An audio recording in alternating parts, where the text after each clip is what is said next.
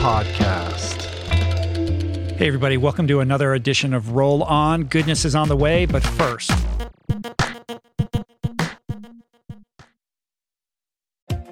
We all get it. Sometimes the news can really wear you down. That's why Wildcard, a new podcast from NPR, feels like a solution. It's an interview show that gives a special deck of cards to a whole bunch of fascinating guests, all in the hopes of sorting out what makes life meaningful. It's part game show, part existential, deep dive, all party game. Wildcard comes out every Thursday from NPR. Listen to it wherever you get your podcasts. We're brought to you today by Brain FM. You know that thing when you have a bunch of intense work that you just have to do, but the mind doesn't really want to do it? You're telling it, come on, focus, but it keeps getting distracted or agitated by nonsense, and you go through this painful sort of mini war to rein it in, to settle it down, and just concentrate on the thing. Wouldn't it be great if there was something that would ease or eliminate this process? I don't know, like something you put in your brain through your ears? That would be great. And the good news is that it does exist. It's called Brain.fm, which is this sonic platform that leverages science to create tunes specifically crafted to optimize brain performance for a specific task. Tunes that contain patterns that shift your brain state with something even more effective than binaural beats called neural entrainment, so that you can more easily focus on that thing or lure you into the sleep that persistently eludes you. Personally, I notice it the most when I sit down to write. Typically, this experience floods me with anxiety and a near lethal dose of the big R resistance that Steven Pressfield talks about. But now, I pop on the headphones, I dial up Brain.fm, click the focus feature, and the process becomes, look, writing is still hard, but now it really is so much easier to get into that state of flow and stay there. So, if you're ready to unlock your focus and productivity, I've got a special offer just for you. I asked them to give my listeners 30 days free, and you can get it at brain.fm/richroll. I bet you'll love it just as much as I do.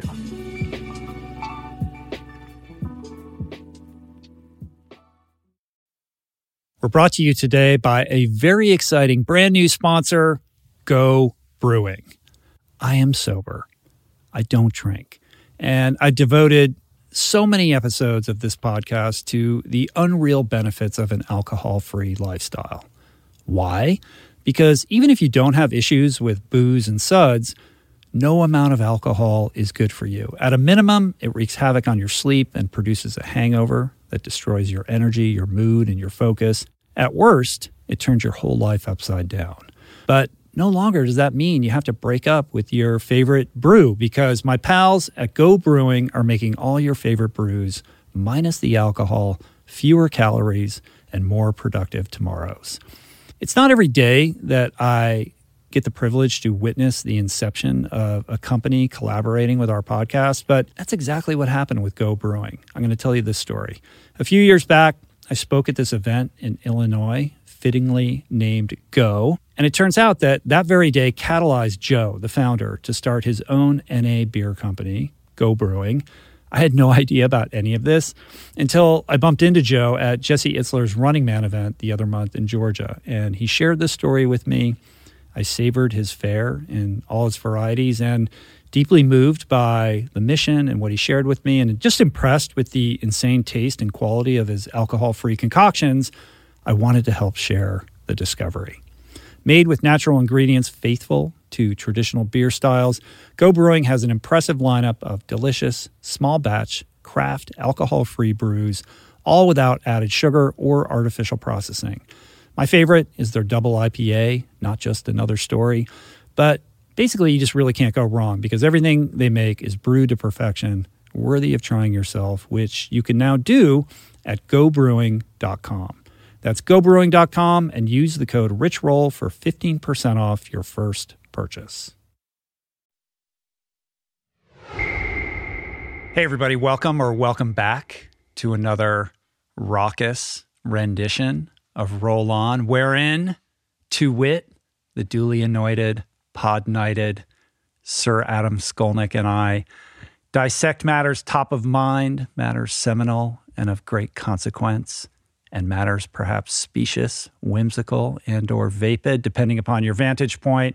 We also do a wee bit of show and tell, and of course, answer your questions from our voicemail. Did a Scottish man write this copy for you? I didn't realize I was feeling, free with the pen when I came up with this. I like it. Yeah. I didn't realize I was a pod knight, but I appreciate it. You could do the whole podcast in that accent. How about that? I think challenge you'd lose lots of listeners. It would not be good, right?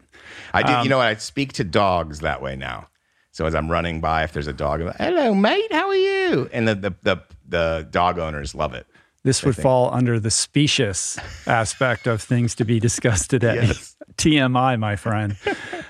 Listener questions. If you want your question answered, leave us a voicemail at 424-235-4626. So lean back, lean in, smash that subscribe button, as the YouTube kids say. That is what they say, right? Is it? The only YouTube kids I watch are 30 years old, Chad and JT. Yeah. Well, they're like 14, though. Yes, I love them. All right. Well, let's get into it. I want to kick things off with just a quick announcement. Voicing Change is back in stock. So for those of you who are new here, Voicing Change is my latest book. It's a coffee table rendition of the podcast, featuring wizened excerpts and poignant essays and glorious photography from some 50 of my favorite guests over the last 8.5 years of doing this thing. We are ready to ship globally, direct to your coffee table or your commode, depending upon how you enjoy literature. I enjoy literature on my commode. Plenty do. I'm not afraid to say. Yes. We have signed copies available, so to learn more and snag your tome, visit richroll.com/VC, which is the only place you can get this book. We're not making it available on Amazon or Barnes & Noble. This is a self-published thing. So again, richroll.com/VC. Adam, what's up? I like that you made that choice. Well, I get a lot of messages like, how come I can't find it on Amazon? So this is why. We have circumvented I can't believe Jeff Bezos is texting you like that. Yeah. It's because of a personal vendetta that I have with Jeff Bezos. No. Oh, yeah, it's Bezos. I'm good, man. Life is good. Life is it hasn't changed. Still, mostly at home. It has changed, though. What? It has changed. Well, everything because has nothing changed, is and yet static. nothing has changed. The universe is expanding, Adam. It's expanding in front of my eyes. As is your consciousness. I'm not so sure about that. Really? Yeah, I don't want to be... Is your consciousness contracting? It just depends on the night's sleep. Yeah. Like today, I feel like my that. consciousness has expanded. Yes. I didn't sleep so well last night. So it's a narrowed... Yeah, the wind, it's been so crazy windy here, and for some reason, the wind keeps me awake at night.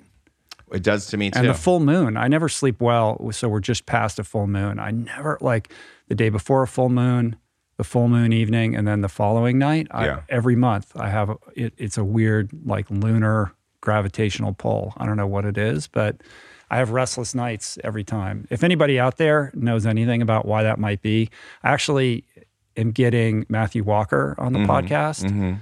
We have him scheduled sometime in the next couple weeks. He's the guy who wrote Why We Sleep. He's like the leading sleep expert. That's going to be my first question for him. Well, Chinese medicine has considers wind in like well-being. It considers elements like that, and I think Ayurvedic medicine does as well, if I'm not mistaken. So experts chime in. Right. I think your consciousness is expanded based upon that response. I think just based on my, but how does my consciousness look? Because that's what's really important. I think you're looking fabulous today. Good. The weather's been, other than the wind, the weather's been great. I'm enjoying the new studio. I'm excited about all the pods that we've been producing. Dude, you got your hero going, right? We had Raghunath, which was great. It was so fun talking to him. Stephen Pressfield, personal hero. Jedediah Jenkins, all amazing, stellar. What a great lineup so far just this year. Cool. Yeah, we've got exciting new people on the horizon. Also been working on some compelling new top secret projects that I'm not ready to discuss quite yet, but that has me getting out of bed pretty pumped up for the day exciting. Lately. Yes. Feeling fit, feeling grateful. So how's your something body must feeling? be wrong. What's going on with the back? Back is feeling okay. I've been getting some good work on it from my man, Lawrence Van Lingen, who's really been helping me out with my posture and my pelvic placement, all these like things that he's been doing, subtle changes in how I move and run. That seems to be helping. So yeah, man, I feel good. Nice. Speaking of feeling good, we're 1 week out from the Goggins 4x4x48 challenge. So we got to check in on less than a week on where you're at with that physically, mentally, emotionally, spiritually, consciously. Okay. Where should we start? I don't know. You tell me. Well, I'm spiritually dead, so let's not go there. No, I'm just kidding. Okay. Kidding, folks. I feel good. Maybe that'll be good for getting you through the challenge. Okay, so first of all, Nicholas Ramirez has come in hot with some great coaching in the last couple of weeks. He snapped to it after the last podcast. Here's the thing about podcasting, as you may be well aware. You don't always say what you want. It doesn't come out right all the time. And then it's like out there and people listen to it. I have a little experience with this. Yes, that's what I'm saying. Do you experience podcast regret the next day? Not often, but it certainly has happened. And now we're in such a, hair trigger world that, I feel more cautious than I ever felt before. Yeah.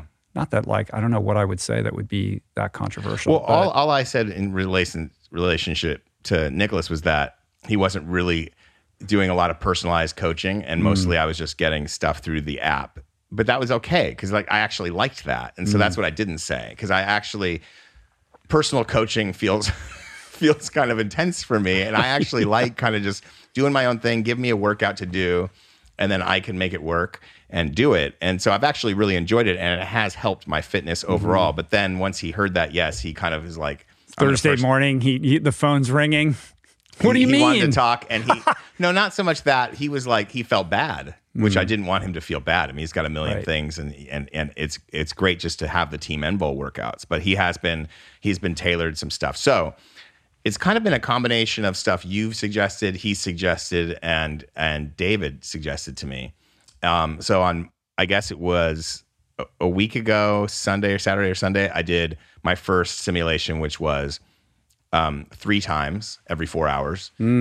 He suggested, instead of doing a 2 and 2 and 2 or whatever, to do 3, 4, 5. So I did that.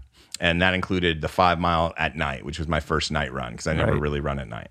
I don't know the last time I had run at night, where I started out at night. And so that was great. That was a good little beginning. And then just Friday, I did 4, 4, 3, 3.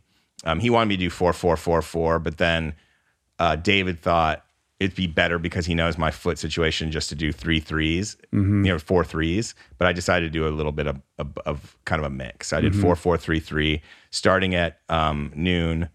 No, starting at 8 in the morning, or 8 or 9, and then every roughly 3 to 4 hours. Right. And so I did the last one at night. That's great, man. And so I felt strong. How'd that feel? I felt really strong. Like, I felt like my fastest miles were the last run, and I wasn't going fast because I'm doing zone 2, but I felt strong. Like, I could have done another run. So I feel like the first day, I feel very prepared for the first day. Other than I'll have to grab sleep, but other than that, I feel like 6 4s is not going to be extremely difficult for me, barring any sort of weird mishap where I step off a curb and hurt myself. So this kicks off Friday at 8 p.m. Friday at 8 p.m. So this podcast goes up Thursday, so it'll literally go up. People will be consuming this on the eve of the launch. And I will do some Instagram stories. So David's going to do every run. He'll be doing something. I'll be watching his.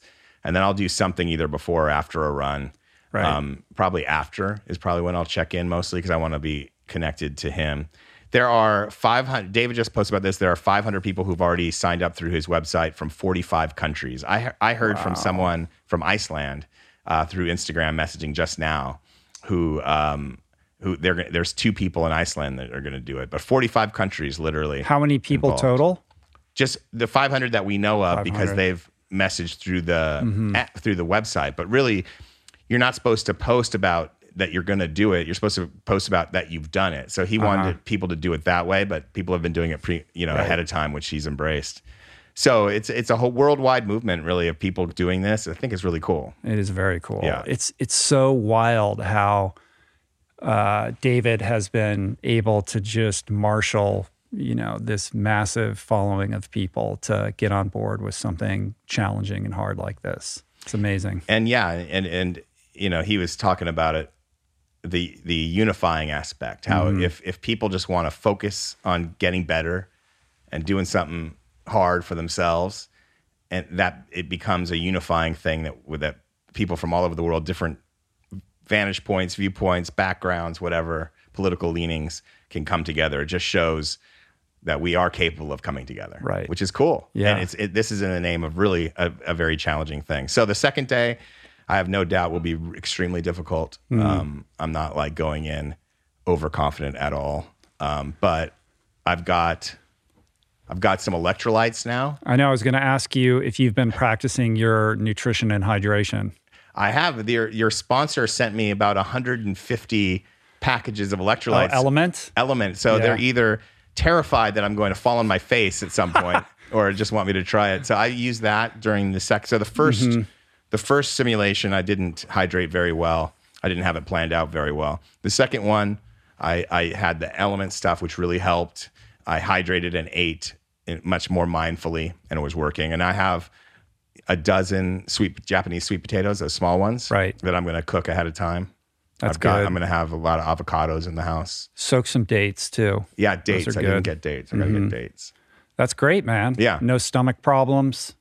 What's funny? What's good about this? The Friday simulation. It just so happened I woke up with like a little bit of a weird digestive thing and one of those headaches. That's kind of like those gnawing, kind of almost food poisoning headaches.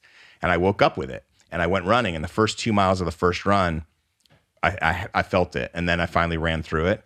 And then the second run, same thing, because I hadn't hydrated enough. And after the second run, I really made sure I did 2 electrolyte, 16 ounces, and then that kind of washed it out. And I felt great by the end. So yeah, I mean, that's why one of many reasons why doing the simulations are so important, because you're putting yourself in the position that simulates what you're going to feel like in that moment, and you're able to test things like hydration, et cetera. The other thing that I thought that you said that was great is that you began a run and you didn't feel good and you kept going, and that shifted. And I think that's a really important lesson for anybody who's listening who, is dipping their toe into the endurance world.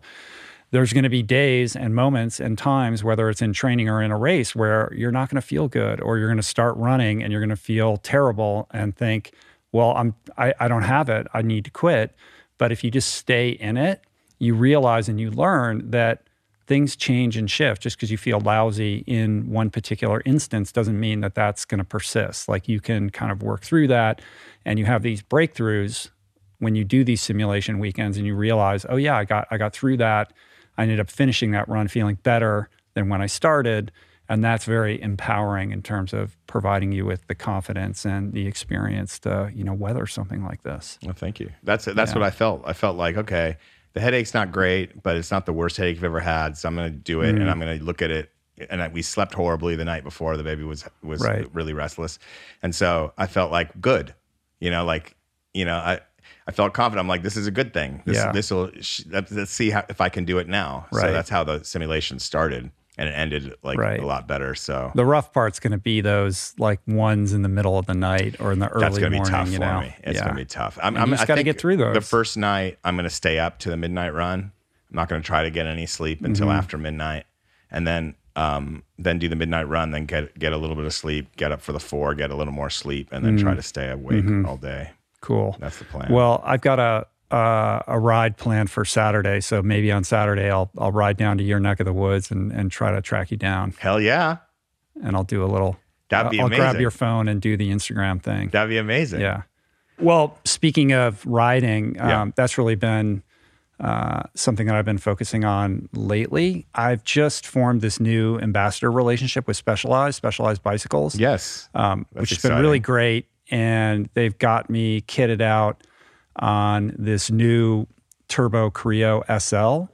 Okay. And I put gravel tires on that, and I've been getting out on and riding on gravel for the first time. I've never been a mountain biker. I've always been a roadie. Right. But there's so much gravel and fire roads around where we live So gravel bikes are good for fire roads and like those gravel They're not roads? meant for like super technical, sort of mountain biking where you're like jumping over rocks and things like that. The gravel bikes don't have like the shock absorption and that kind of like geometry, but they're great for just riding on dirt and loose gravel and the fire roads, basically, like the wide fire roads around. Yeah. And that's been super fun and kind of a learning curve for me, but it's opened up like a whole new world. So I rode from my house, like I took Dirt Mulholland all the way to and down Mandeville and like into Brentwood and around Santa Monica. From your house? Yeah, like that's amazing. Super fun. And the thing How long is that? It was like a 50-mile ride. I did like a big loop. That's fantastic. But here's the thing. So the Turbo Creo SL is an e-bike, right? It's got a motor in it.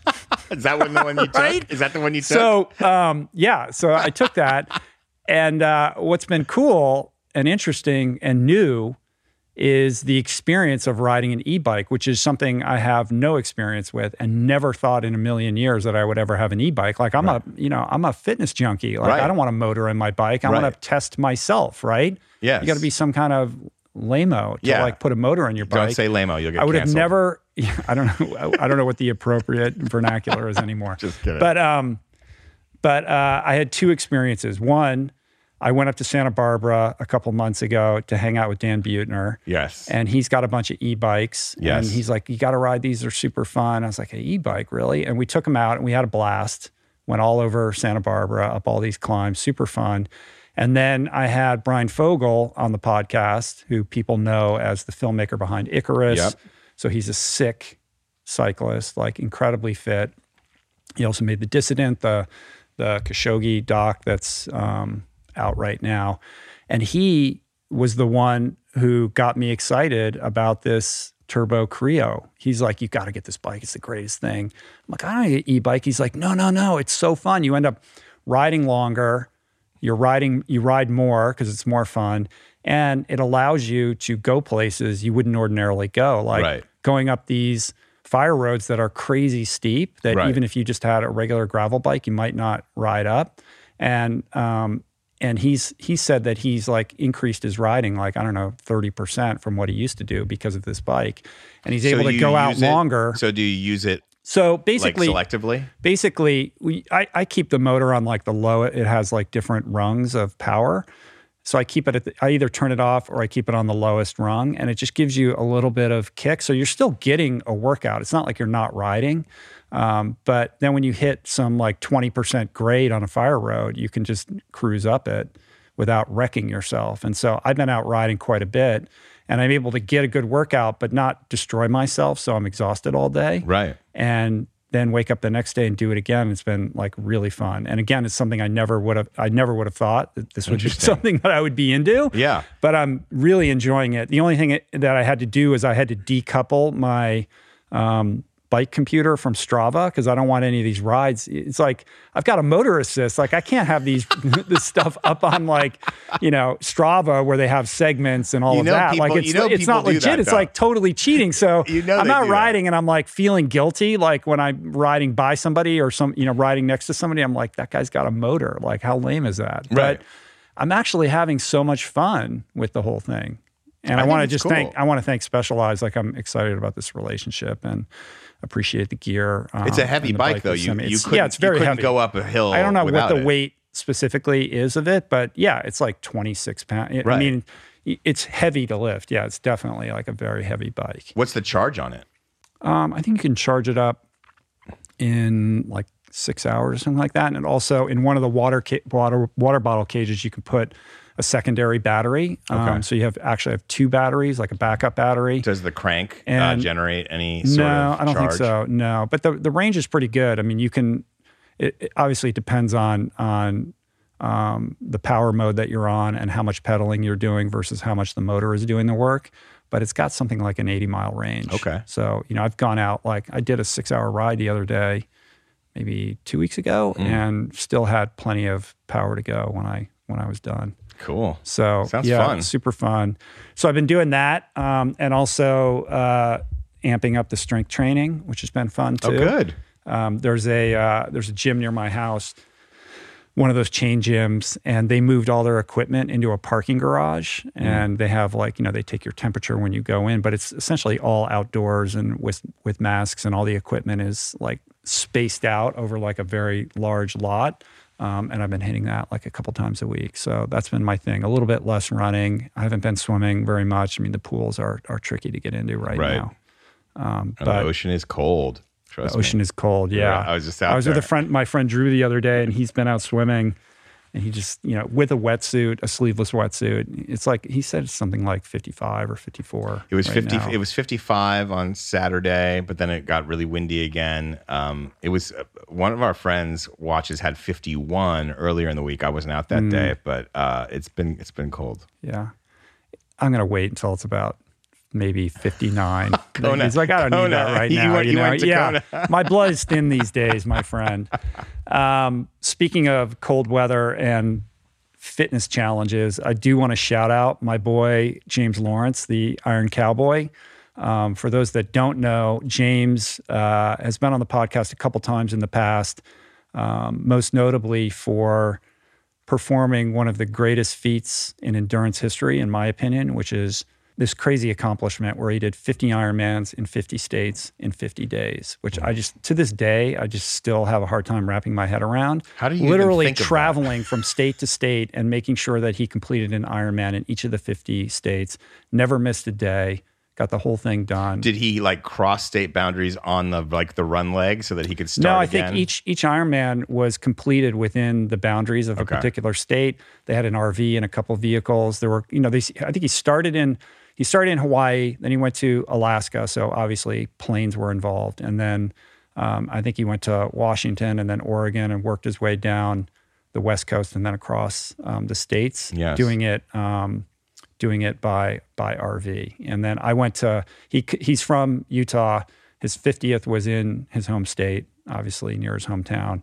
I traveled and ran the final marathon with him. I made a little video about it that's up on YouTube that I can link up to the show notes. Awesome. He came on the podcast before attacking this challenge, and then I did a second podcast with him at his house after he completed it.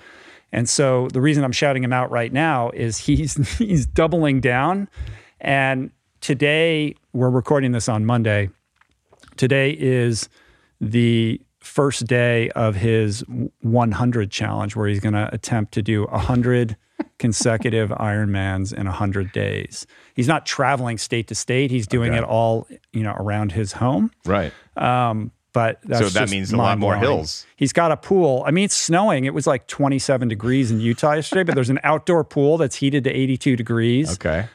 He's sharing everything on Instagram stories. He's got a bunch of kids and a huge crew and lots of support, and they're all kind of chiming in on his Instagram, so you can follow along on his Instagram stories. It's pretty cool. That's awesome. He's at Iron Cowboy James, I think is his account on Instagram. So if you're not already following this guy, you should be. And this is going to be a very interesting drama that's going to unfold over 100 days. I mean, it's basically a third of a year. It's going to take him to do this crazy thing. I feel shamed right now. So I know, but this guy's bred for this thing. This is a guy who, I might butcher the story, but as a demonstration of his sort of perseverance and ability to suffer, when he was a kid, there was some contest in his town. I think he's from Canada originally. There was like the carnival came to town, and there was some contest who could ride the Ferris wheel the longest without getting off. And I can't remember how long he stayed on it, but he just refused to get off it. Like he just won. So this is a guy who does not quit. And we got to get him to the Huberman lab and find out like how he should. What's going on in there. He should. So anyway, I've had some texts back and forth with him. He's in good spirits, and I'm excited to watch this whole thing unfold. And I was the first person prior to him beginning the 50-50-50 to say, I don't think this is possible. Like I told it to him. I was like, I don't, just not because I didn't believe that he wasn't mentally capable or physically capable, but there's so many variables with the travel in between states and logistics and just innumerable things that could go wrong and that he couldn't control. And having done, I mean, I tried to do 5 and we ran into all kinds of stuff that made it impossible to get it done in 5. And he did 50 and met tons of obstacles, but was able to overcome all of them and complete it. And I just think that that's, an unbelievable feat. And here he is now trying to do 100. So crazy. So kudos, cowboy hat off to the Iron Cowboy, and we'll be paying attention and following along. And speaking of like persevering, even when you don't think you can, like you don't feel good. I remember from your book, I believe it was the 4th Ironman, where you thought you were toast after the swim. And you spent all that time in the shower. Or was it after the bike? That was like after the bike after on the fourth one. Yeah. Yeah, I really met my maker. And you just decided, okay, I'll just walk for a little bit, but you for sure were done. And yet you weren't. And then your 5th one, you actually hammered it. Yeah. I mean, that goes to the point that I was making earlier. Yeah. Like you just have to keep moving, and these things shift and change. And that 4th one, I mean, a lot of that had to do with sleep deprivation. Yeah, right. And also heat. And this is an interesting thing about James. It's like, why is he doing this March 1st? Like, it's 27 degrees. Why doesn't he start this thing in like May, or later in the year where he doesn't have to deal with snow and sub-freezing temperatures? But he answered this question the other day on Instagram. And he's like, I do better in the cold, and I don't do well in heat. So yeah, running in the cold, running in cool air is much easier for me. Yeah, but would you rather? There's cool and then there's cold. Yes, like 27 degrees doing an Ironman is not. That's in my book. Get me to Hawaii. Exactly. Right. Yes. Anyway, we love you, James. Good luck with this. Good luck, we'll James. be checking in. So let's take a quick break and we'll be back. We got a couple big stories, important stuff to talk about, and we'll see you in a few.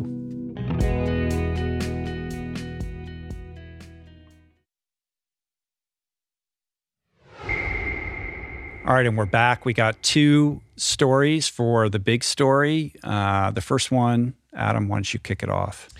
All right. Well, I just wanted to just talk a little bit about this hate crime spree that's happening to the Asian American community or Asian community across the United States. And what started, I believe it started first in Oakland, where there was a bunch of older elders just walking the streets and getting pushed over from behind or beat up, or just slurs hurled at them. But a lot of it was violent. Like people were getting pushed over, people were getting to the hospital with getting stitches, breaking bones. This was in Oakland. They caught somebody there. But then in New York City, a lot of stuff was happening as well, Queens and in Manhattan. It just became this replication. And then it happened in San Diego. And then, I was saying it's nice around LA, at least, we've been spared it. And then I believe it was yesterday, I'm looking at the LA Times story from the 26th, and the Buddhist temple in Little Tokyo, which anybody in the LA area knows immediately where that is, was vandalized, and they tried to burn it down. 2 wooden lantern stands were burned. Metallic lanterns were vandalized. It's at the Higashi Honganji Buddhist Temple, and I've seen it many, many times. It's a beautiful landmark building. And listen, I just find it appalling, first of all, that old people can't walk the streets without fear for their lives. And it's reprehensible, but it's not something that hasn't happened before. We saw it after 9/11 with Indian American community and people of Arab descent. We after Trump was elected, hate crime sprees spiked in those communities as well. And now it's landing on the Asian American community. So much that Jeremy Lin, the basketball player, was called the coronavirus on court during a G League game. So crazy. So does this track to the coronavirus, or what is the genesis of this? It started, actually, if you look back in, if you could connect this more recent kind of rash of cases to right after lockdown.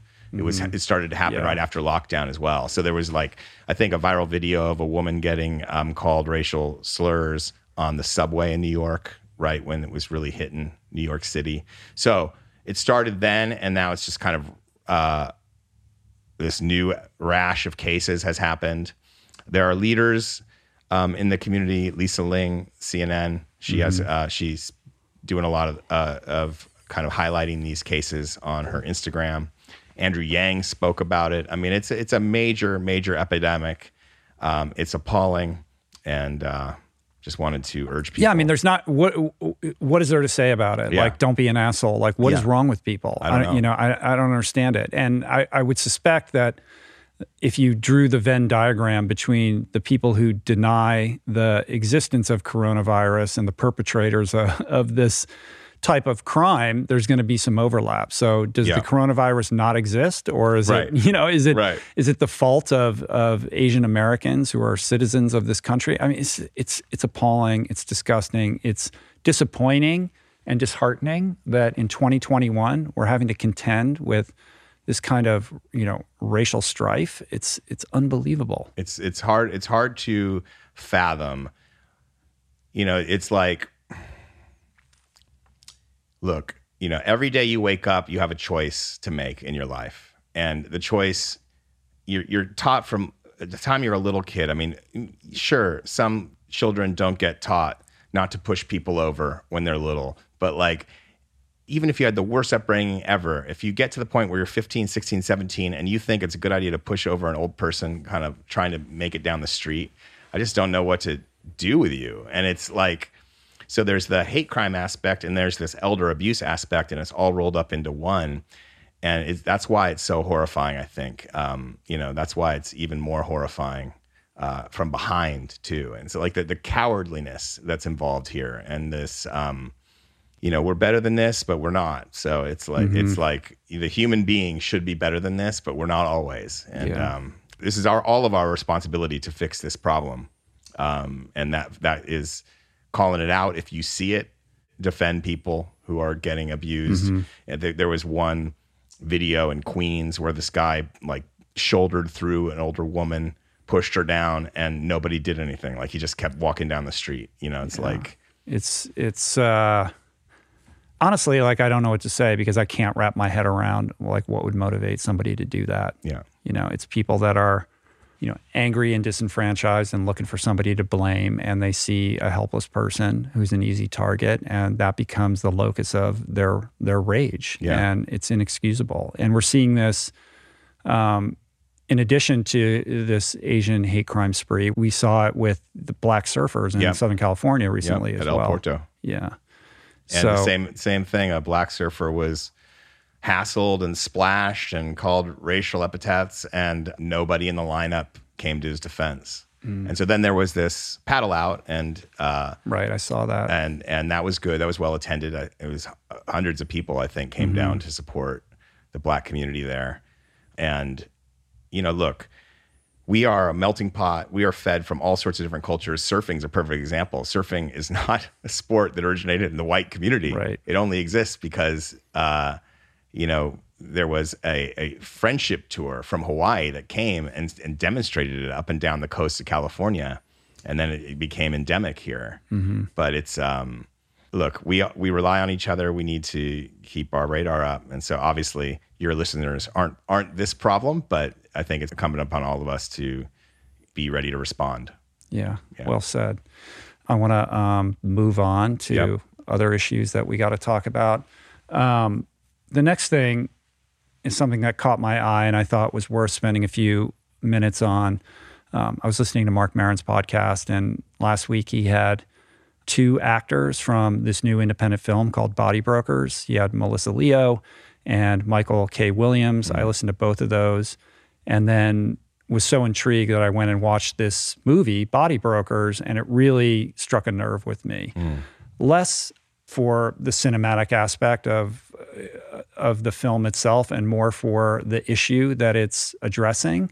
Essentially, it's a movie about a recovering junkie who's recruited to a rehab only to discover that said rehab really isn't about helping people, but it's actually a cover for a multi-billion-dollar fraud operation that enlists addicts to recruit other addicts.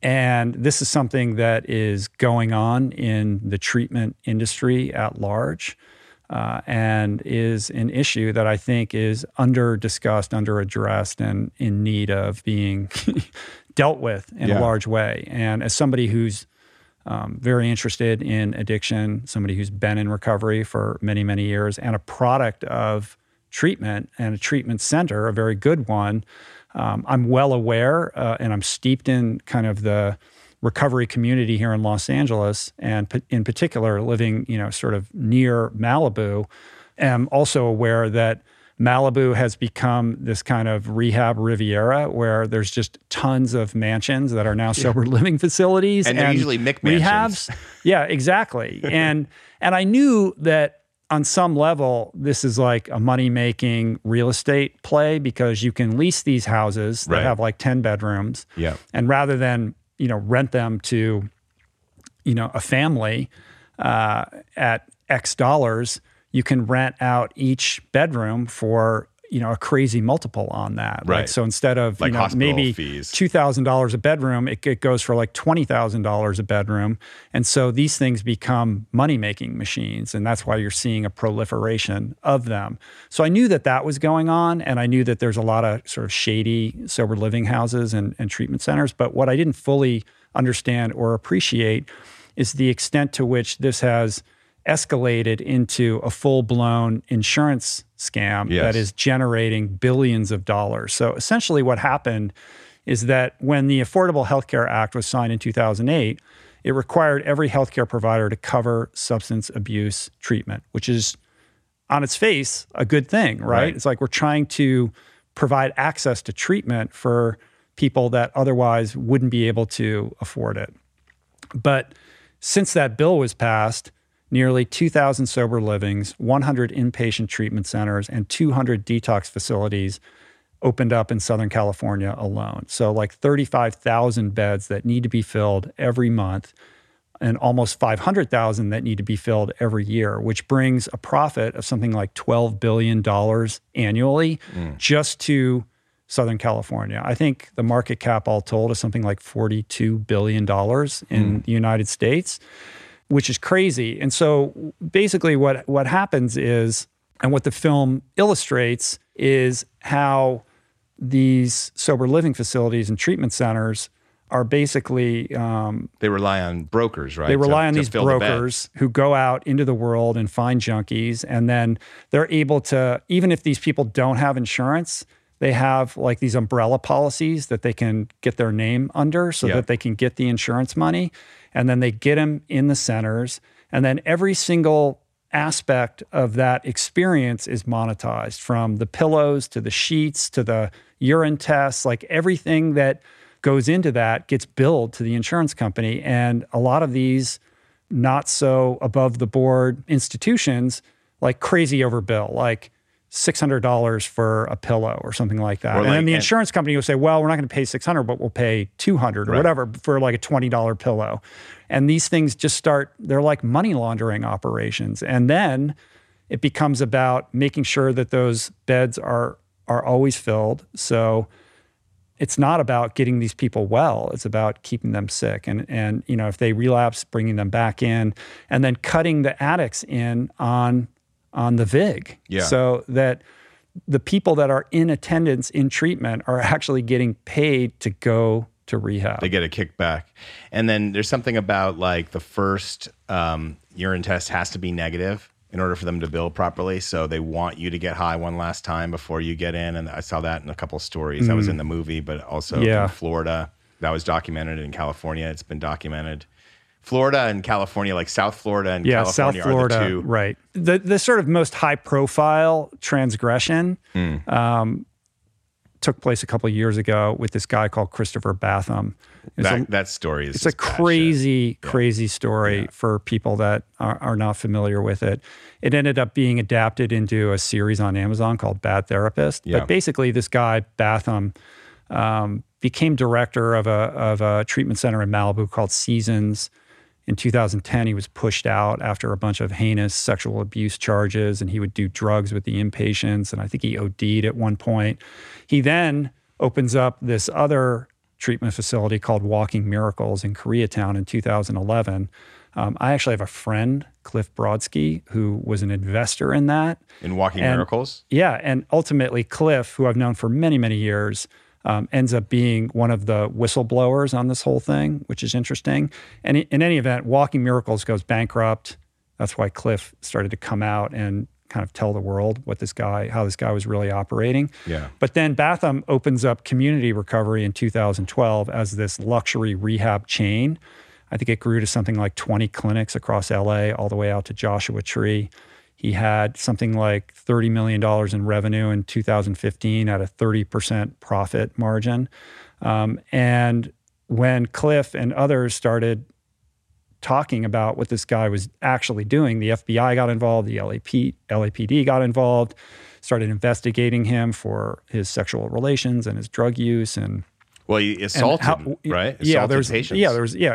I mean, this guy was a bad actor across the board. And then in 2015, Hillel Aaron, who's also a guy that I've been acquainted with over the years, a journalist here in LA, wrote a cover story for LA Weekly that kind of went into the details of what this guy was actually doing. He was never a therapist. He was like a pool cleaner, all the stuff that he was up to. And but ultimately, he did have certification in hypnotherapy. He did, yeah. He was a hypnotherapist, right? And like I think, but he wasn't in recovery himself. He's never been through recovery. He didn't know anything about addiction treatment or anything. And that highlights one of the problems is that a sober living house is different than an inpatient drug treatment facility in that you don't need to have certification or something. Right. And the kind of, if there's a genius to all of this, what he figured out was that if you combine a detox facility with a sober living facility, you're essentially running a treatment center without calling it a treatment center, because treatment centers have to be registered and licensed and all this sort of stuff.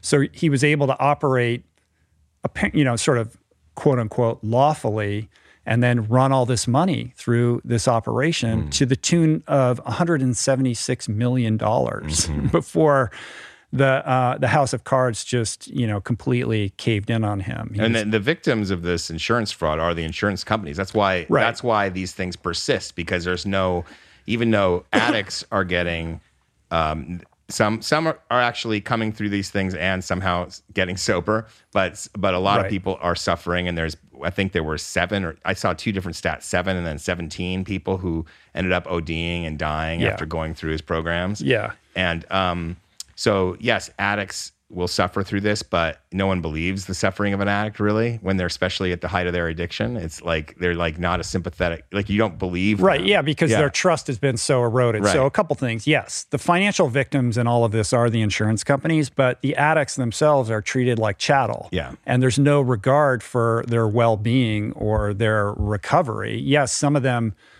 do end up recovering, but the vast majority of them just get cycled through this system and are used like cash registers to do like a churn and burn, right? And 6 months sober people are hired to them. Yeah, and that was one of the things the movie did a good job at, which was Melissa Leo plays like the therapist she seems well-intentioned in that regard, but when the protagonist of the movie, who's played by Jack Kilmer, who does a really fine job with this. He did a great job. He's acquainted with my boys, Trapper and Tyler.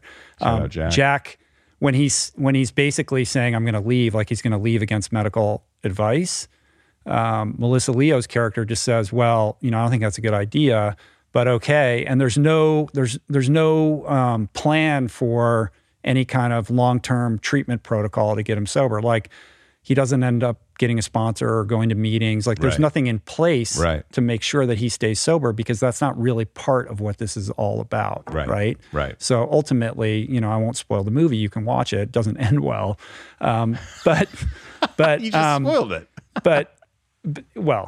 I can say it's a dark movie in that regard. It ends in the darkness. And I forget the actress's name who plays his girlfriend, but she was unbelievable at embodying what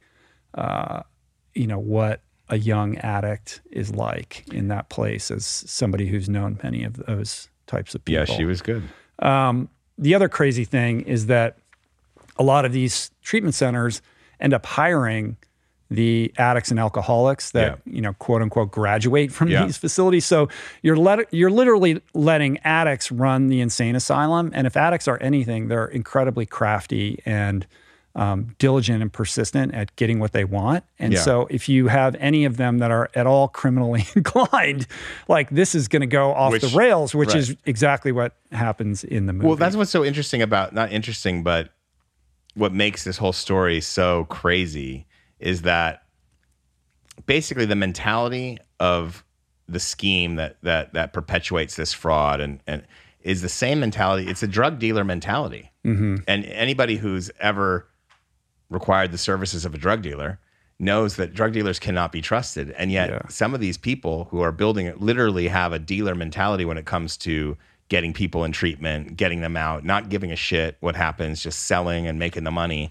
And then these addicts are kind of acolytes of the drug dealer. I mean, don't you think there's a parallel there? Yeah, they become indoctrinated into this system, and essentially many of them are, relatively unemployable, or they're felons, or they've never had a real job, and they get a taste of like, hey, we'll just do this, and it's like low-hanging fruit, and suddenly they're in this system, which is another aspect of the film's narrative that I think is really potent. And I think on top of that, it's well, first of all, to kind of wrap the story about Batham. I mean, he ultimately gets indicted on 50 counts of fraud, grand theft, money laundering, sexual assault, rape.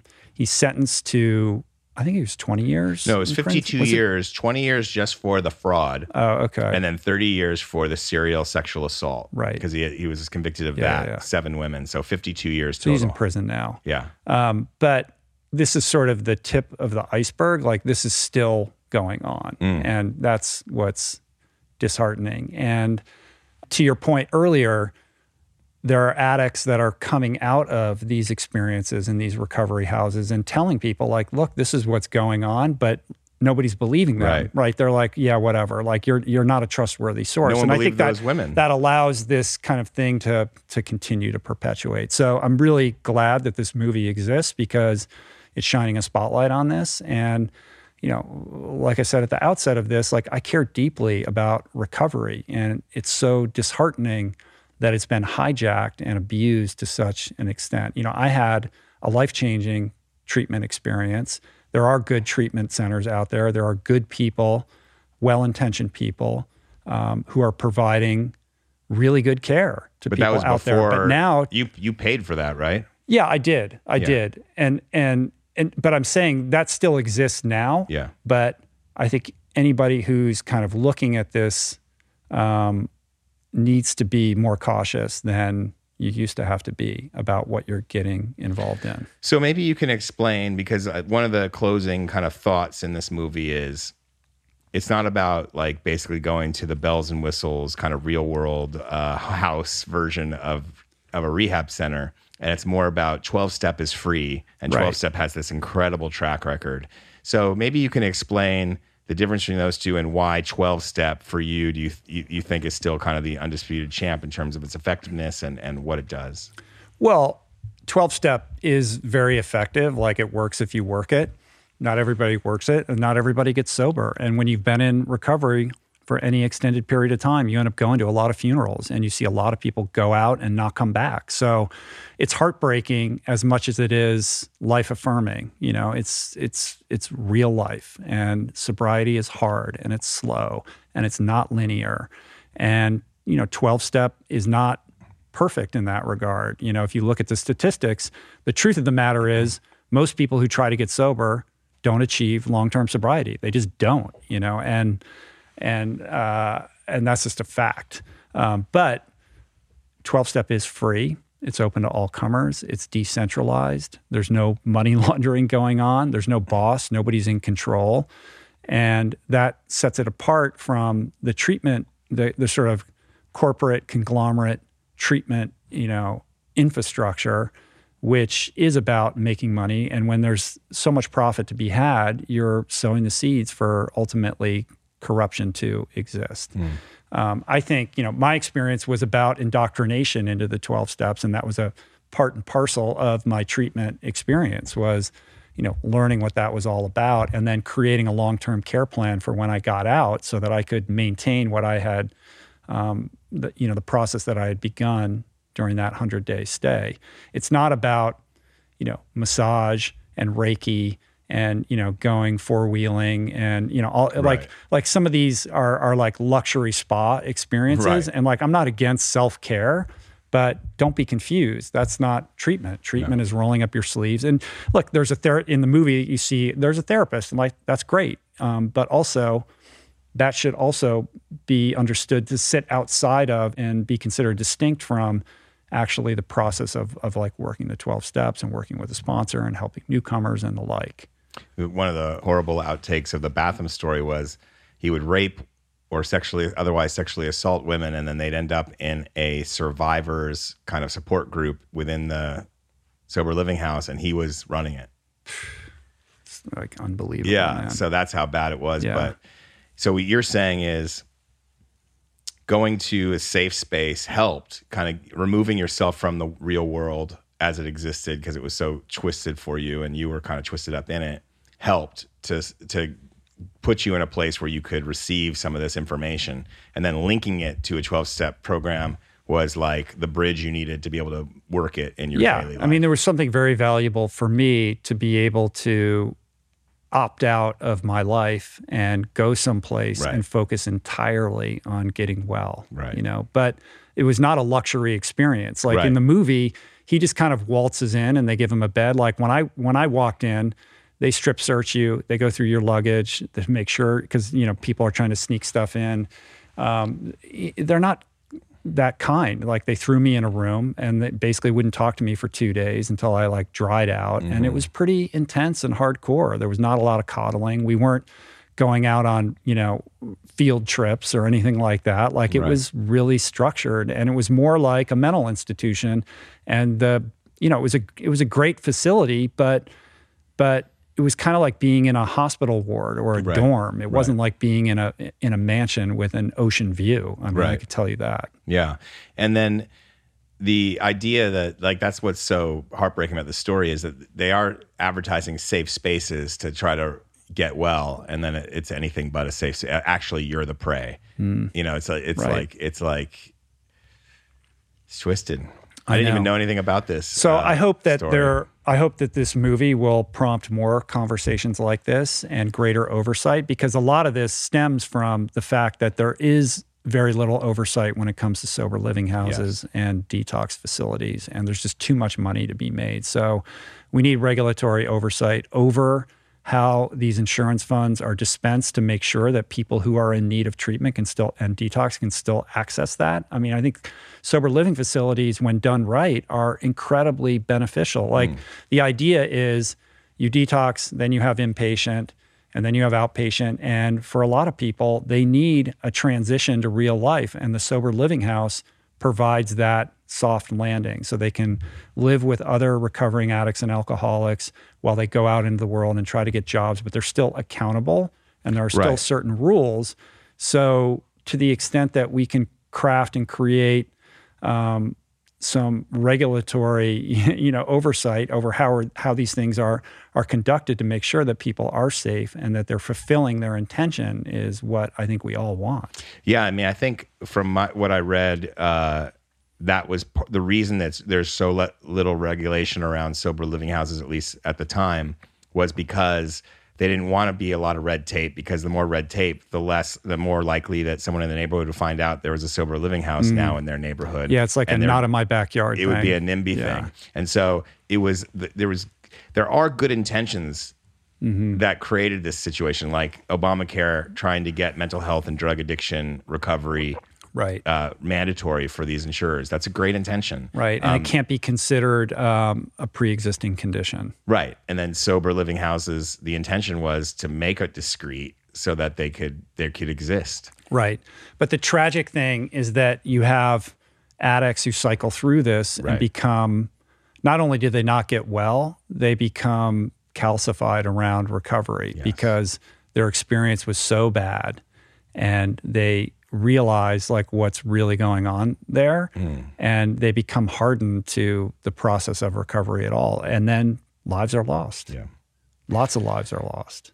Well, thanks for bringing it to my attention. I Yeah. can't believe I missed this entire story over those several years. It's crazy, right? Yeah. All right, let's move on. What do we got? We're going to do a little show and tell now. Yeah, show and tell. All right, show and tell. Well, do you want to start with the the newest podcaster on the block? Right. He's Like, kind of tell a, me. he's kind of a, you know, he's a small timer in the game. Mm-hmm. Yeah, you might have heard of him though. The Boss and Obama. getting together on Spotify. Yes. So listen, Barack, I know you were president for 2 terms and Yeah. you're dashing and handsome and the like, but I don't know what true. makes you think you can host a podcast. This is a skill, my friend. It takes years. Listen, you might have a degree in hypnotherapy, but you're not a podcast host. Right. Yeah. So I had to actually, go to DeVry to get this job. I haven't listened to this podcast yet, but this was big news. Spotify made a big splash with this Bruce Springsteen, Barack Obama podcast episode. Is it intended as just one episode, or is Obama going to now like interview people? Like, what's going on? I don't know if Renegades is this shingle where they're going to just pair 2 people together and it'll become something, or like if an it's, Iconoclast. Remember that show, if, Iconoclast on IFC, where they get into, like they had Eddie Vedder and Laird Hamilton spend the day together. Right. Or is this Renegades? Does it belong? Is Barack Obama going to just interview other people? It's hard to know. I listened to the first episode on the way here, and I mean, Barack Obama is very good. I'm sorry to tell you, he's such a good interviewer. But you know, I'm struck by 2 things. One is Barack Obama is a great podcast host, and he is the host. He's interviewing Bruce, and it unfolds over the course of like I don't know how many episodes, maybe a half a dozen. And the first one is about being outsiders, growing up as an outsider. And, you know, it's not like Bruce Springsteen hasn't told his life story before. Right. He's told it over the course of many record albums. I went to the River Tour where he just talked about, like, he just performed that album and talked about his life. He did a Broadway show, and now he's in this. But every time he talks about his life story, it does feel fresh. I mean, he is very gifted in that category. And the 2, it is great to hear them together. And I found myself suspending all those kinds of thoughts about what this means for podcasting and just kind of enjoying these 2 people. But so it's good. It's good content. You know, Spotify is like, if you couple this with what Joe Rogan's deal was with the Bill Simmons Ringer deal, it's incredible what they're doing. They've really stepped up. Yeah. I mean, they have made big plays to try to own this corner of the internet, and they're putting great stuff out there. So hands off to them. It's an interesting move on behalf of Spotify. They're recognizing that owning a significant part of podcasting market share is in their interest for a number of reasons, not the least of which is when you look at how these tech platforms grow and become de rigueur, it's about monopolizing your time, right? Like the idea, the sort of parameter is how long can we keep you on our platform? Right. And when Spotify has listeners listening to music, they have to pay royalties out to the record labels. But when they have a podcast on, if that podcast is if they're listening to Joe Rogan for 3 hours, they're on Spotify for 3 hours listening to ads, but they don't have to pay. I mean, they paid Joe up front, but they don't have to pay royalties out. So it's in their interest to move towards podcasting and away from music as a way of capturing people's attention. And they've got this crazy war chest that they can marshal to get people like Bruce Springsteen and Barack Obama on their platform. Are they profitable yet? I don't know what the numbers are, but they're running it like a Hollywood studio. I mean, Dawn Ostroff is running, podcasting for Spotify, and she's been magnificent at recruiting top talent and developing, what they're, it's basically like Netflix for podcasting. Right. So crazy. Good on them. And did you had some other insights into this? You're reading something right before we went on. How does this help or hurt kind of podcasting going forward? What was your takeaway on that? Yeah, it's interesting. There's a New York Times article today by a guy called Ben Cesario. The title of the piece is called "Podcasting is Booming. Will Hollywood Help or Hurt Its Future?" I have a variety of thoughts on this. I mean, first of all, there's a conversation to be had that I'm not that interested in, which is if a podcast is on Spotify, is it even a podcast? Because it's four-walled there. It's not an RSS feed. And podcasting technically is when you can disperse an audio file and make it publicly available across the internet. I don't think that that's an important distinction. I think we're moving towards this subscription future where everybody's going to be putting their stuff, like whether it's Substack and newsletters, like everybody is segmenting content behind a variety of subscription paywalls right now. So it seems like this is just the natural evolution of things. Podcasting, I wasn't the first to start a podcast, but I've been in it longer than most, now 8.5 years almost. And it's changed dramatically. It used to be a hobbyist sort of pursuit, and something that a lot of comedians were doing. Yeah. But now it's being monetized significantly across the board with the bigger shows. And with that influx of money, you're going to see the corporatization of it and the growth of things like Spotify. So it's not surprising. I still believe, I wouldn't say it's a meritocracy. I think if you're starting a podcast right now, it's very difficult to get audience share because there's so much content out there, not just in podcasting, but across the board. So if you're just looking at trying to grab attention share in the attention economy when there's Netflix and Hulu and HBO, all the streaming platforms, and then, everything that's going on with audio right now, including all the apps that are available, what are you creating that's going to be compelling enough to draw people away from whatever it is that they're paying attention to and pay attention to your thing? I think it's incredibly difficult right now. And we've benefited from being early on and getting a little bit of, a land grab that we've been able to hang on to. Yeah. God forbid we tried to start this thing now. I think it would have been incredibly difficult. But I do believe, that being said, that quality rises to the top over the long haul, right? So it can. It can. It doesn't always work that way. Right. Yeah. But if you're good, and it's not about getting millions of people to listen to. It's like, who are your 100 true fans or the 1,000 people that are interested in what you're doing? And podcasting is still, there's no barrier to entry. Anybody can do it. And if you pick a particular niche that you find compelling, there are other people out in the world that probably will agree with that. And one thing that helped you is you had three-pronged niche. You were kind of like, you have the sobriety, you have the plant-based, and you have the endurance power. And putting those three things together was kind of a calling card for you early on, right? I guess, I never really thought of it that way. Yeah. That's probably true, but I just followed my curiosity, And now, if you were just going to start a podcast and just say, I'm going to talk to interesting people, like, good luck. Even movie stars have tried to do that and failed, people who already have big followings. So it's not easy. And just because you have name recognition doesn't mean that you're actually good at this thing. It's a skill, even though Obama, is knocking it out of the park with his first go. Yeah. Great first guest. I think, if I go back and listen to my early podcasts, I'm sure I'd cringe. I would never do that. But, it's like you grow and change with it. But I think with this influx of money, you're going to see higher production quality, higher production value, and you're getting these scripted series. We see a lot of the true crime stuff, right? And now these new narrative storytelling, which is old radio. It's old timey radio coming back, packaged with movie stars and big budgets. Right. Yeah, and the idea is that this becomes IP that you can develop into miniseries, TV shows, movies, and the like. Like We Crash, the Wondery series, is being developed as a movie right now. Like there's a lot of that is going on right now. So there is a lot of attention being paid to this. Yeah. But at the same time, like the way that I look at it is, I'm just going to keep doing my thing. I'll try to get better at it. And I believe that long form, interesting conversations with compelling people is never going to go out of style. Yeah. I think it's interesting the kind of family rivalry that's budding between Michelle and Barack. Michelle's book kills it. Then Barack comes out, his book kills it. She has a great Spotify podcast that's doing great. He comes out with Bruce Springsteen, 6-part series. They're fueling each other. It's funny, isn't it? It's great.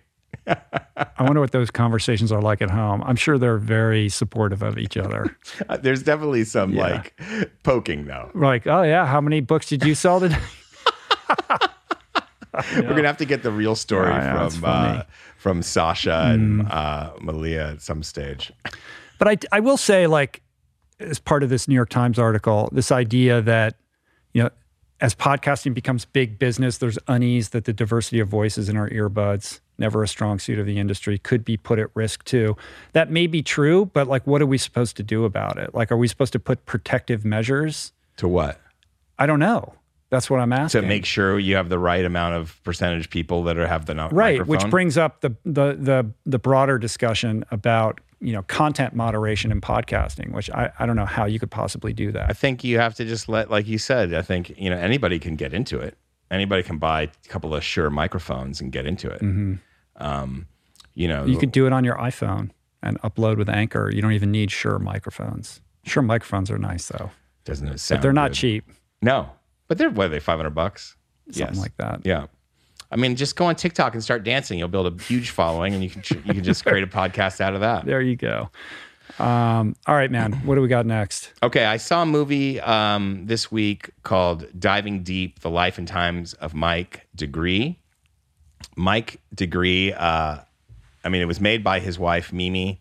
Mike died tragically. I don't want to spoil it, but he was an incredible underwater cinematographer and nature host. Mm-hmm. And you may never have heard of him, but he was also a submarine pilot, a technical diver.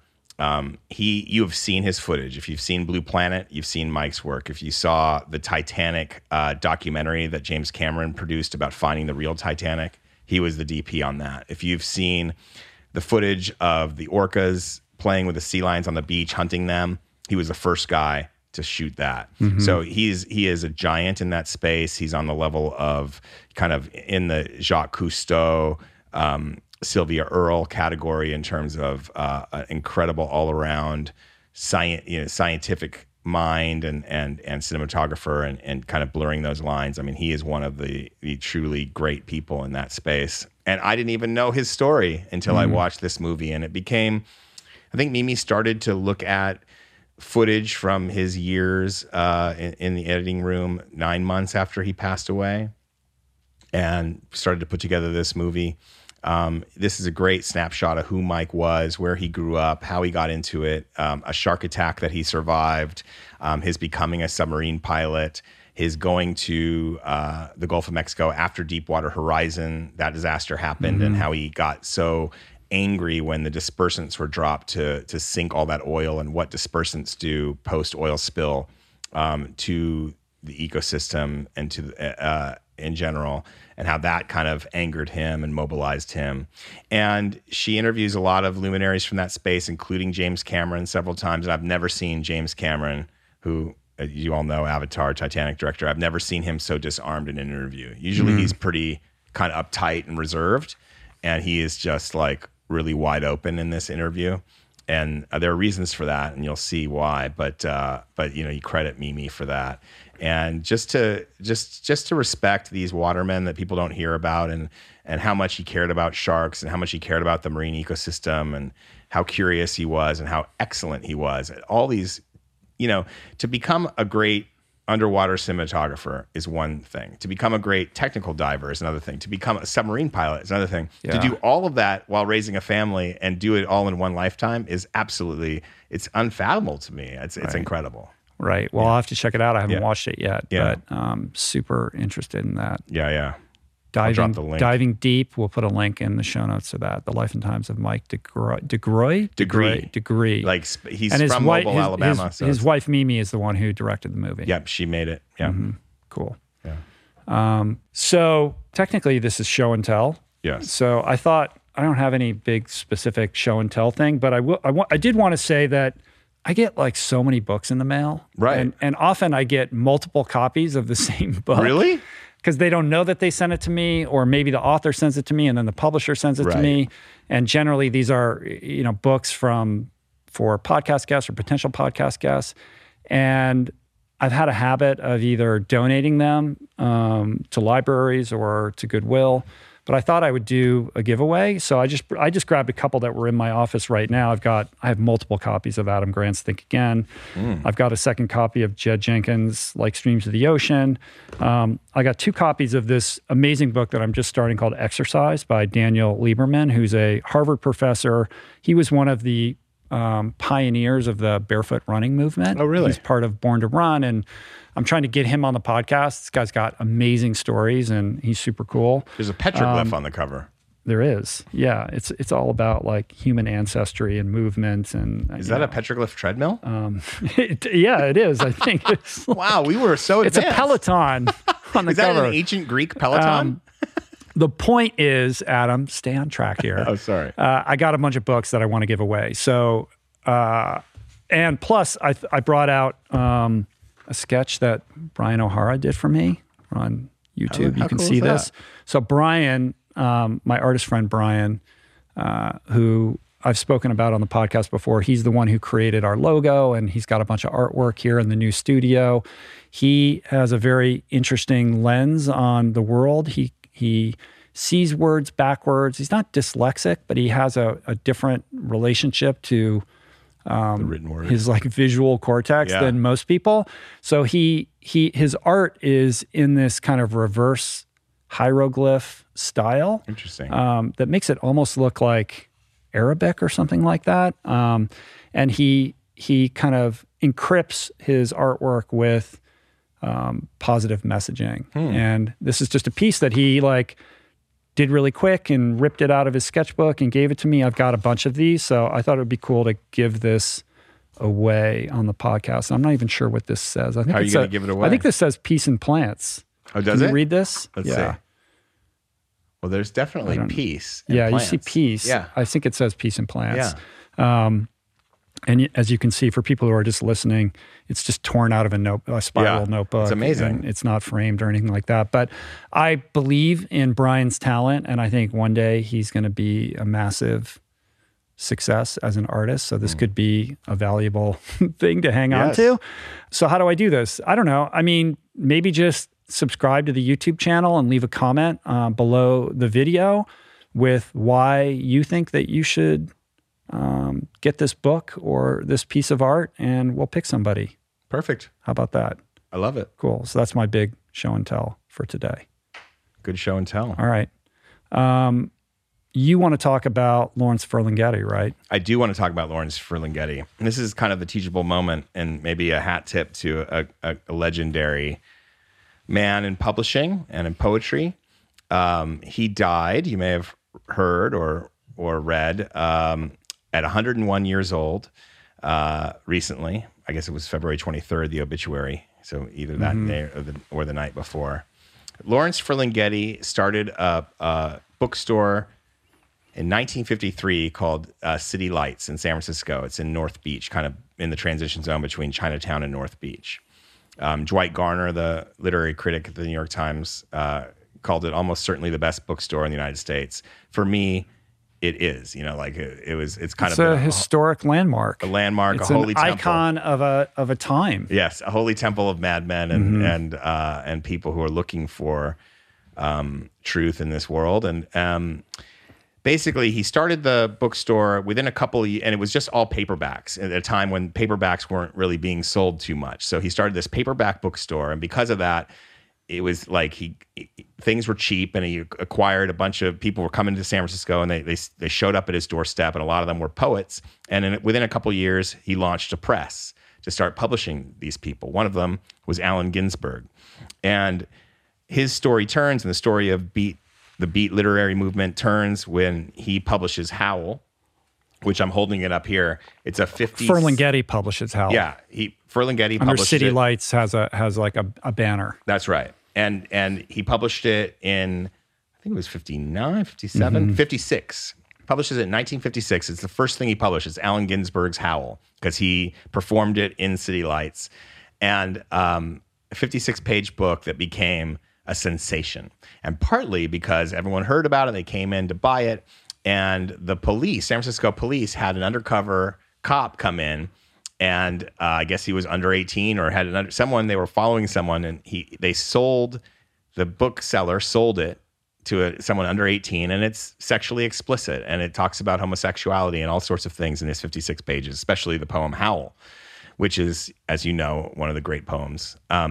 Because what it did was it broke verse from something stodgy like poems of the old age, and became much more stream of consciousness style. And anyway, the bookseller was arrested.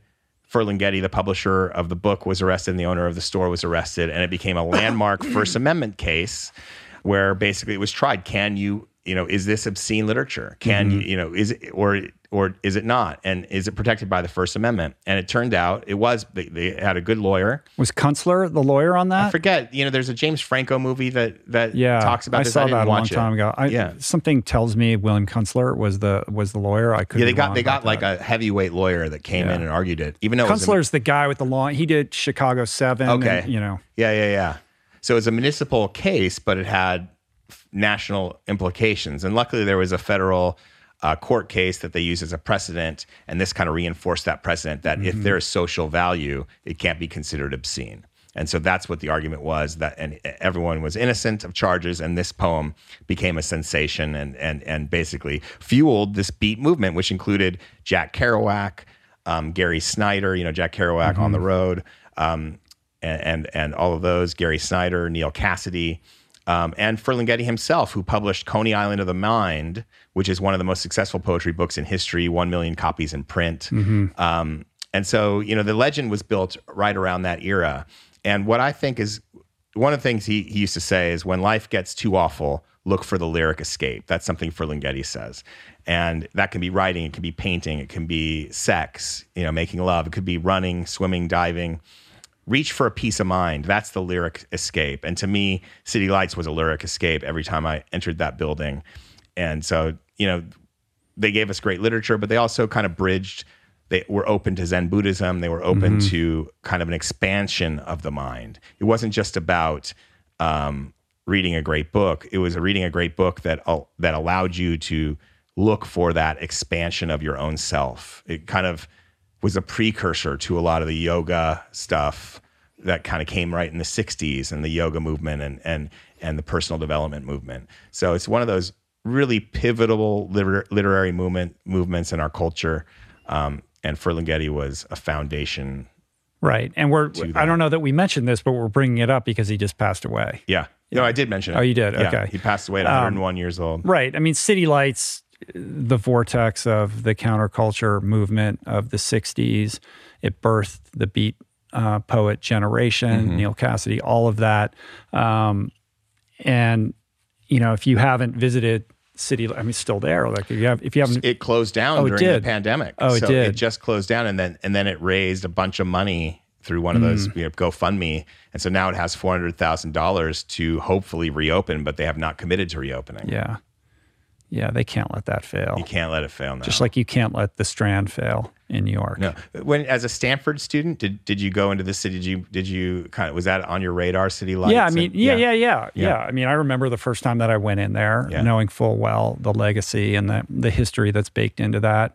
And I was, as a young person, fascinated with that period of time. I remember reading Tom Wolfe's The Electric Kool-Aid Acid Test, and it just blew my mind, and reading On the Road and all of that. So I love all that stuff. And it is interesting how, what is the long-term legacy of that and how it's getting played out right now? Like everything from Lululemon to this now swap in how we're thinking about free speech, right? Like free speech being the vanguard of the progressive liberals during this period of time, when people are getting arrested for selling copies of Howl to underage people, to now that being a mirror image of what it once was. Right. Well, so like exactly to your point, it was the kind of the overlords of the old culture of the 1950s, the stodgy kind of religious institutional culture that was saying, no, you can't say this. This is the wrong thing to say, and basically arresting people for publishing a book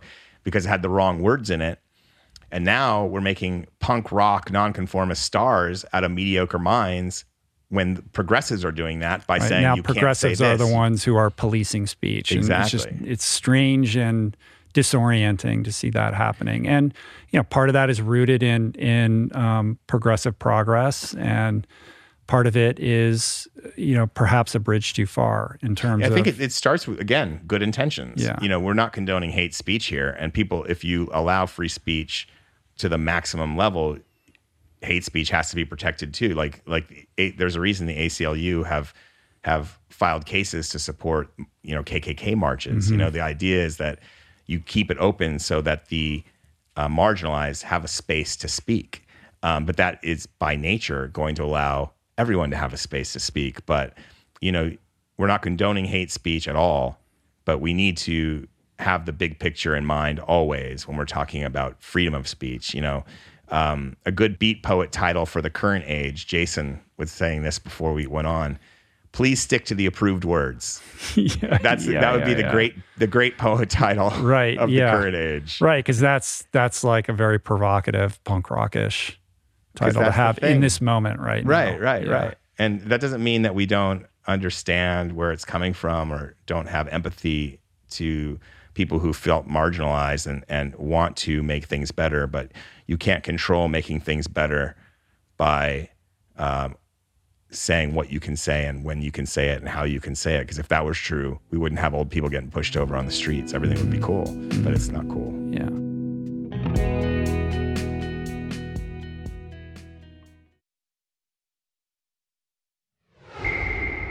All right, let's do some listener questions. Okay, listener questions.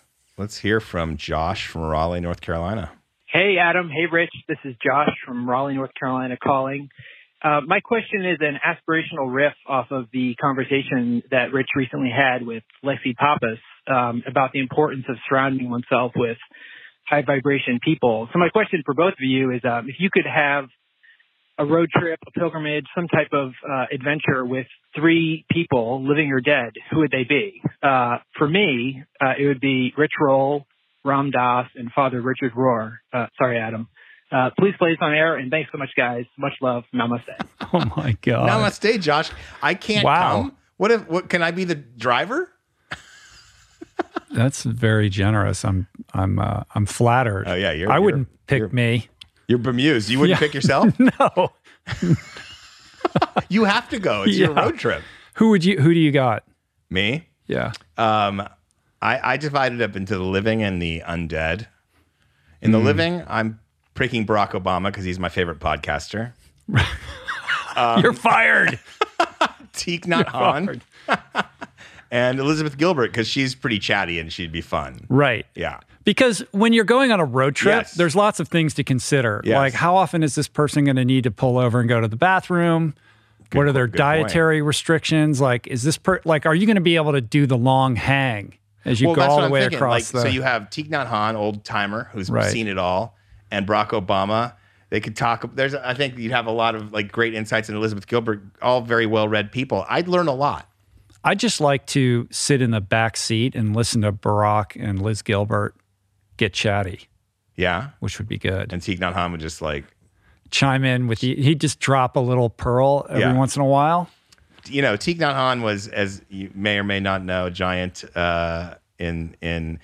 a Vietnamese not refugees, Vietnamese monk who ended up having early mindfulness meditation influence, and he was he and Martin Luther King Jr. were very tight. So my undead is Bruce Lee because he's a cool movie star, John Coltrane because he's him, and Anne Frank in the Liz Gilbert role. Did you intentionally make these sort of appropriately diverse? Also, you have for each the living and the undead, you have an African American, an Asian, and a woman. Well. I'm trying to be. I want to make it. I want. You know what? I thought about it, but it's so woke. I probably would have. It probably would be John Coltrane, Bob Marley, and somebody else if I had to pick. But in this sense, since we're live on the air here, not live, but on the air, I figured I have so many things I'm interested in. I'm not even into martial arts, but I saw the Bruce Lee documentary recently, and it was either him or Napoleon, and I went with him. Yeah, Napoleon would be cool. He might be a pain in the ass though too. He'd want to drive. Yeah, he'd want to drive. Be in control. Yeah, the whole time. But we'd have to strap blocks on his feet so he could reach the pedals. Yeah. This is tough. I get asked this question a lot. Who would you have dinner with? I always stumble. I can never come up with anything that interesting. I mean, I just riffed off the top of my head, but for the living, I had Michael Stipe, David Attenborough, and Richard Branson. Okay. Or possibly Haruki Murakami. Okay. That would be cool. Okay. But, I don't know. Michael Stipe, because he's lead singer of your favorite all-time band. All time. Yeah. Yeah. He's a must. Yeah. But I could go with Barack, Liz Gilbert. These are all cool people. Like, it's also about the curation. Yeah. Right? Yeah, that's the point. Because you're not going to be talking the whole time or listening the whole time. Like, are these people going to get along with each other? You need to have, first of all, you need to have men and women because you have to have a nice balance. You can't, and will they get along was a big thing. That's why I think my living car is pretty rock solid. I don't think that goes anywhere. But the dead, you just don't know how John Coltrane and Anne Frank are going to get along. Right. I think they'll be fine. But if you have Liz Gilbert or you have like Brene Brown, like they get to the heart of things quickly. Yes, but maybe almost too quickly. Maybe when you're dealing with 3,000 miles ahead of you. Yes. I don't feel like they would run out of things to talk about, though. No, definitely not. Who's your the undead? I got Marcus Aurelius because what is it like to be the most powerful man in the world and be a philosopher king and be played by Russell Crowe? No, Russell Crowe didn't play Marcus Aurelius. He played Marcus Aurelius was played by Richard. I'm blanking. Oh, that's right. He just passed away. Yeah. Richard Harris. Richard Harris, exactly. JC, Jesus Christ. I mean, why not? Let's get to the bottom of this, right? I had Jesus on my list. I crossed it out for Anne Frank. It's a cop-out, though. It's like, Abraham Lincoln and Jesus Christ and, I know, I didn't want to. But are you going to not pick him if you can pick anybody? And let's get to the root of things. It's pretty famous. Right? And while we're at it, Bill W., why not? Bill Withers? Bill W. from The Secret Society. The co-founder of The Rooms. I don't know. You don't? No. Wow. It really has. It has been kept anonymous at the level of press, radio, and film. He's one of the co-founders of AA. Oh, okay. Yeah. Bill Wilson. But I don't know. Like, that's not the most diverse list either. No, I don't think there's a right answer. I feel maybe one of the reasons why I struggle with this a little bit is that I get to do this every week on the podcast. The podcast is my version of going on a road trip with somebody I want to talk to. Right. And if you listen to your podcast, you're getting that. And you're also getting the, it's almost like the Barack Obama, Bruce Springsteen is half of the car. Come at me, Barack. Exactly. Come at me. There's an open seat. I'll kick Adam out of here right away. If Barack wants to come and step in to roll on, you're fired. I'm out of here? Yeah. He's shown his chops. He can handle himself behind a microphone. That's true. Who knew? There's a job opening. What about the boss? That might be tricky. Oh. All right. Could be good. I don't know. Okay, I don't see Bruce coming over here every week. If Barack wants to come here every other week, I will. Yeah. I mean, he's going to get a pad down in Point Doom. He's going to ride his Ducati over here. Podcasting is a meritocracy. I will have to give way. I will give way. All right. Let's move on. All right. Cool. This is another interesting question we don't get every day from Tara in Long Beach, California. Hi, this is Tara. I'm from Long Beach, California. Tara. Absolutely fine to play this clip on the air. I wanted to call and clarify my prior question. So my question is, I'm a family physician who works full-time. I have twin 3-year-olds, and I am trying to dabble in ultra running.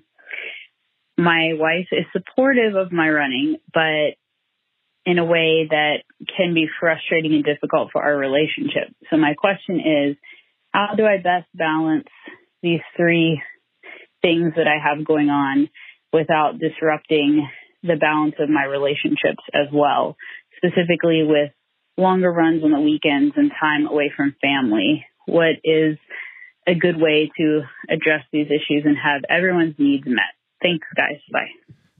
This is a great question. I think this is relatable for anybody who gets involved in endurance sports. Yep. The term Ironman widow exists for a reason. Oh, really? Because these pursuits can often end in cataclysmic relationship results if not handled appropriately. I figured you are the perfect person to ask this question. Well, it's not easy. I mean, this is the first thing I would say is you're set up for failure right out of the gate because this is a very difficult hat trick to accomplish. And I think to launch into this, the first thing to bear in mind is you can't excel at all of these things every single day. Like there's this idea of how am I going to balance all of these things so that I'm giving them an appropriate amount of attention every single day. And I think that's the wrong way to think about it because you can't do that. You can't be at your best as a physician, as a partner, as a parent, and as an athlete all the time. Like it's just not rigged that way. So let go of that fantasy out of the gate and try to configure a schedule and a structure that allows you to kind of toggle between these pursuits, understanding that on certain days, your priority is going to be in one of these buckets or two of these buckets, but not all of these buckets. So that over the course of a month or a week, they're all getting an adequate amount of attention, but not all on the same day or at the same time. So structure and scheduling, super important. I think that you should craft that schedule in cooperation, in partnership with your wife, so that your wife is part of organizing what these days are going to look like, that your wife is participating in the allocation of your time and energy, and to come to that conversation trying or endeavoring to the best of your ability to structure your training at periods of time that don't compromise the goals that your wife has or the parenting needs that you both mutually share. So that might mean that your runs have to be super early in the morning before anybody's awake or late at night when everybody's asleep. And I understand that you have a full-time job. You're not a professional ultra runner though, right? Nobody's paying you to do that. This is something you choose to do, but you've got to make the choice of how you apply that in a way that's not disruptive to your family. You already know that. And that means, finding those windows of opportunity that don't put, your wife's schedule at peril and create this tension in the relationship. The other thing is, you don't want to ever set yourself up to be overtrained or overly fatigued. You've got to be able to show up 100% for your kids and for your wife when you're not training and you're not working, so that doesn't become an additional drag on top of the hours spent when you're not at home. And I think what's been helpful to me in doing this is twofold. First, anticipate your wife's needs and your kids' needs in advance so that you're planning for that. And you're not like showing up, you didn't get the groceries because you had to go running or something like that. These are the things that like are small things in isolation, but they add up and they can really, derail a relationship. Right. So being ahead of the curve in terms of understanding and anticipating what your wife is going to need and fulfilling those needs before perhaps she's even aware that she needs them filled. So that way you're demonstrating through your behavior, repetitive behavior, that you're conscious of the fact that your ultra running is perhaps taking you away from the relationship more than she would like, but you're showing up in ways that are telling her like you're here, right? Even when you're not there, you're actually there. And then when you are there, to be 100%. Like when I was training for Ultraman at my peak, I've told this story before, but I'd come back from like a 30-mile run or a 6-hour bike ride, and I'd walk in the house like just wasted, and Julie would like hand me a baby and be like, your turn, bye. I'm going to go do my thing. Right. And I couldn't be like, I need a nap or I got to like shower. It's like, no, you got to be on point, right? It's your turn. And by respecting that and making sure that I was present when those, moments arose, that's how we were able to kind of keep everything moving and on track. If I was just like, no, I can't, or sorry, I got to train right now, like that's not going to work. So were there times where she pushed back against like? Well, she was very supportive. I mean, I was lucky because I had a very supportive partner. She's all about you finding like right. Like, and that doesn't mean that it wasn't hard because we're talking about a ton of time. And also, we were going through some financial stuff. It was like a very difficult period. And I credit Julie tremendously for really, being an incredible support in a way that I think most partners wouldn't and can't be expected to, honestly. Right. So it's understandable. Like, what, you're going to go run for 5? Like, we have twin baby. Like, what are you doing? Like, you got to be here. So that's why I think anticipating your partner's needs and the needs of your children is so important. I also think that you have to choose your moments. Like I said at the outset, it's impossible to excel at all of these things every single day. And if you attempt this, you're going to fail in all the categories. You're not going to be able to train like a pro, so don't try to. And there's going to be days where maybe you have some big run on your calendar and this is really important to you, but something went haywire at home and the kids need you, and you got to be like, what are my priorities? Like, I got to show up for my kids. I got to show up for my wife. Like, what is most important in the grand scheme of things? Is it really worth derailing your relationship for ultra running? Like, ultra running is something you can do your whole life if you do it responsibly. And so that doesn't mean that your needs shouldn't be met either. It's important, if this is bringing you happiness and fulfillment, that you should have the freedom and the license to like do the things that you enjoy doing, which is why communication is so important, right? And if this is important to you, it's incumbent upon you to communicate the importance of it to your wife so that she really understands. Like, does she really understand? Why is this important to you? Why are you doing this? And the more that you can have that channel of communication open with your wife, I think you'll be in a better place to engender the empathy and support that you're looking for. But that's a two-way street. You got to give it in return as well. Yeah. You can't expect her to support you unless you're supporting her in kind. So what is your wife's ultra running? Like, what is it that she would like to be doing? And how can you go out of your way to make sure that you're supportive to her in that regard, in the way that you would like to be supported? It's great advice. I can't offer anything to this discussion other than, because I'm not doing 30-mile But you runs. have a baby and you're trying to do this Goggins thing, and you've got April at home. So how's that going? I had to talk her into the Goggins thing. She was not really feeling the Goggins thing. Well, because for her, she's like with the baby almost all the time. Mm-hmm. And I have my work, which at least allows me, even if I'm in the same apartment, I'm in a psychic space that is my own. And she's not really permitted a psychic space that is her own too often. And so when I run training, often I'll take the baby out with me in a stroller run. Right. That was the other thing I had on my list of things to respond to. Like, get the twin, baby carriage thing. What is those called? I haven't had babies in a while. Strollers? What do you call them? Yeah, stroller. Yeah. It's been a while, but they're still called strollers. And she lives in Long Beach. There's like those paths along the ocean, where you can like push a stroller and pretty soon they can ride bikes alongside you or whatever. But so I did have to talk her into that, and it just took that. I explained to her why it was important to me as best I could, even though I couldn't really explain to you why it was important to me. But she understood that. She never didn't want me to do it. It doesn't really show up as much in the running. Because for me, most of my runs are a little over an hour, sometimes less, sometimes a little over an hour. And if I want to do a long one, for me, it's like a 10-mile run usually. So that's like, it's not like a 30-mile run.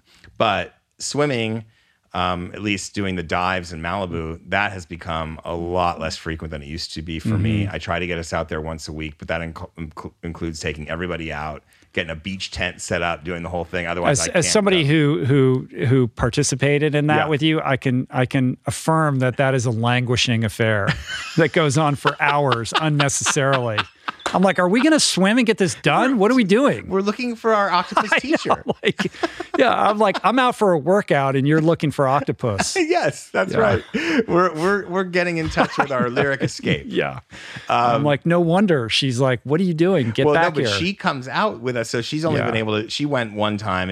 She doesn't like 55-degree water, so for her, it's like if the viz is good and it's warmish, she's down.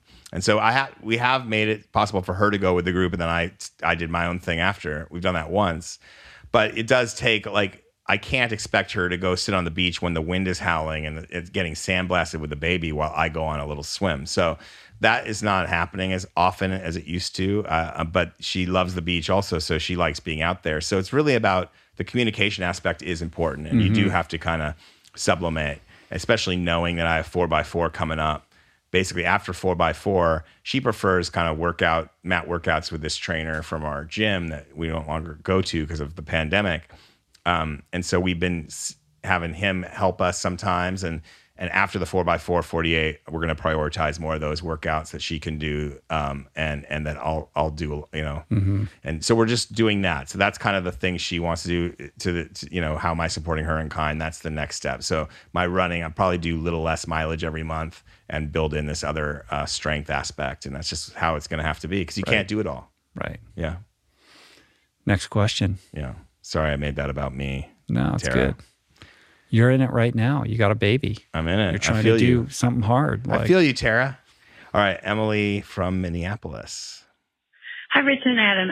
This is Emily calling from Minneapolis, Minnesota, and this is A-OK to play on the air.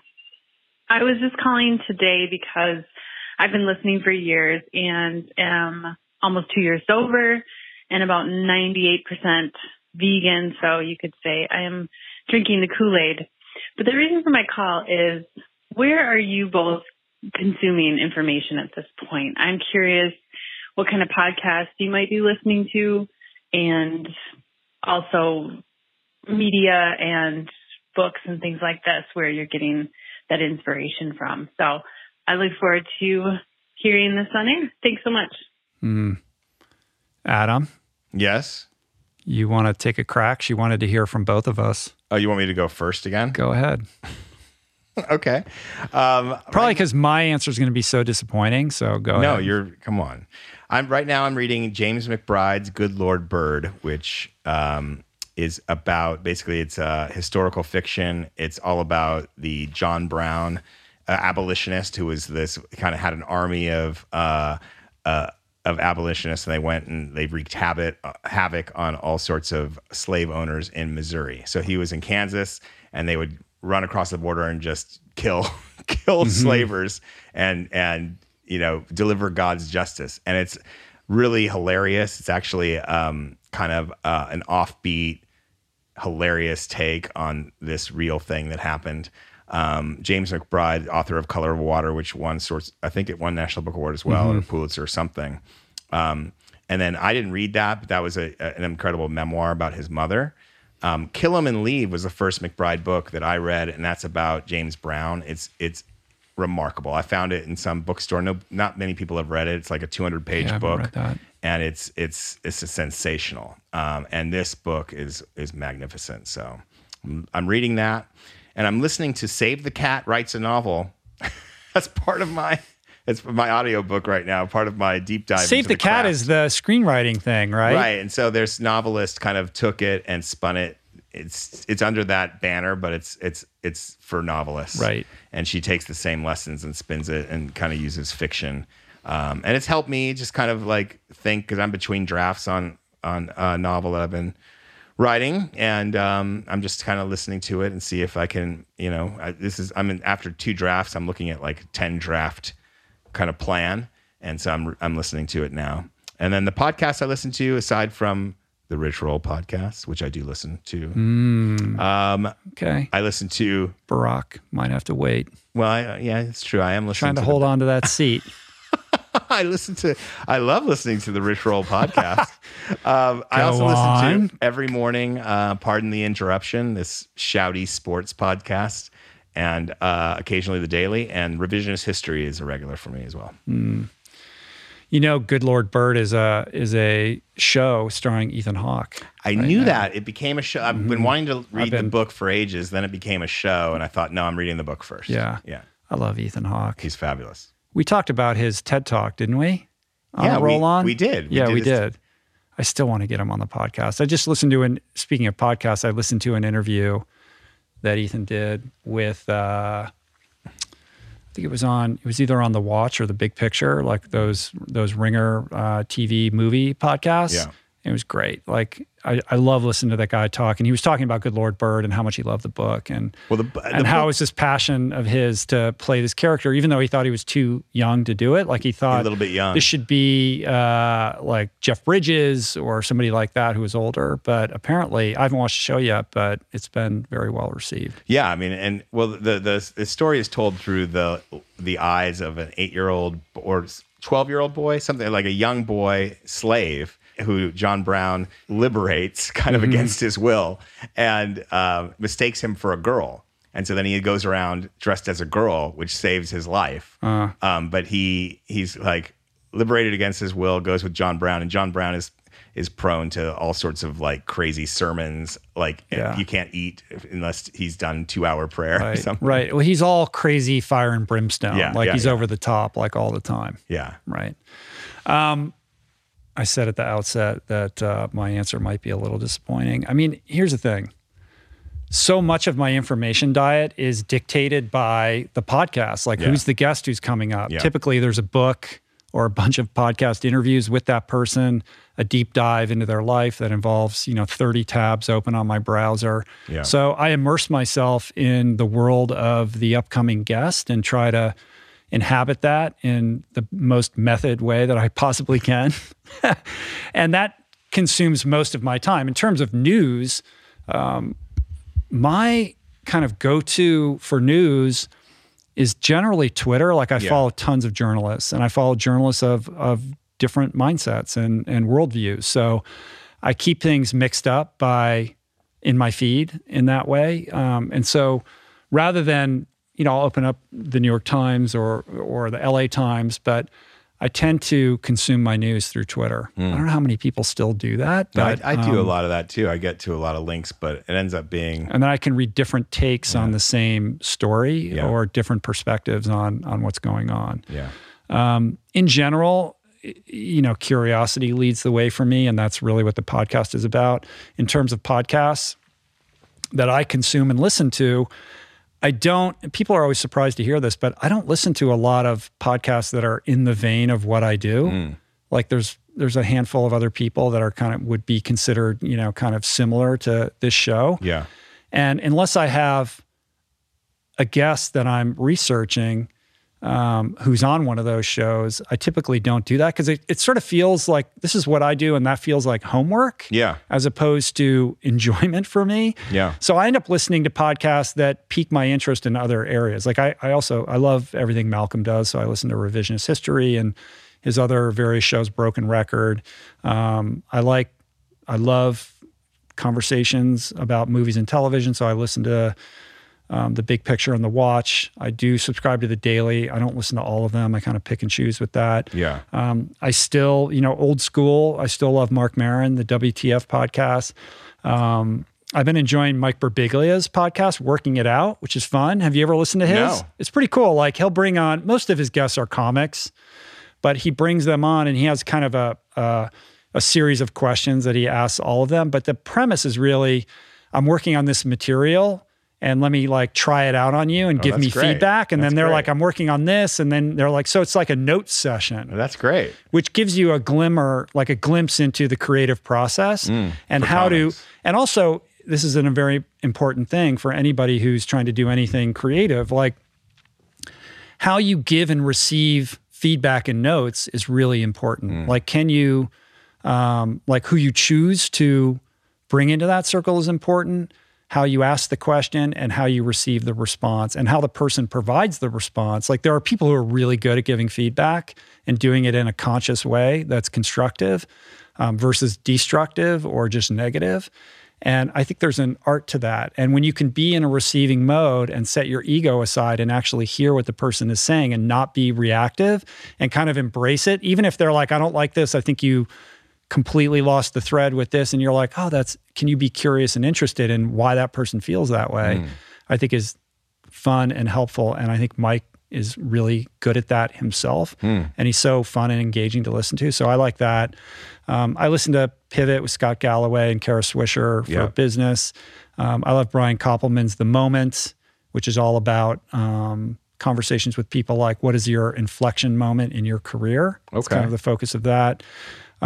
Just for fun, I love the rewatchables when Bill Simmons, talks about old movies, that you love to go back to. I love Rob Bell's podcast. I like Pete Holmes. You Made It Weird. Like I'm always mixing up my podcasting kind of lineup. But those are just some that I've been listening to lately. Love it. And I watch a lot of docs. I watched I watched the. You see everything. No, I don't see everything, but I try to see as much as possible. Yeah. I watched the first half of the Billie Eilish documentary last night. Okay. Which is fantastic. Really? Yeah. Is that really Netflix? good. On Apple Plus. Yeah. What else is on your radar for movies right now? I don't know. It's weird. Like the Golden Globes were last night, Yeah. and I didn't watch it, but I was kind of scrolling through Twitter and looking at all the people that won, and I was amazed at how few of the movies or shows that I've actually seen. Yeah.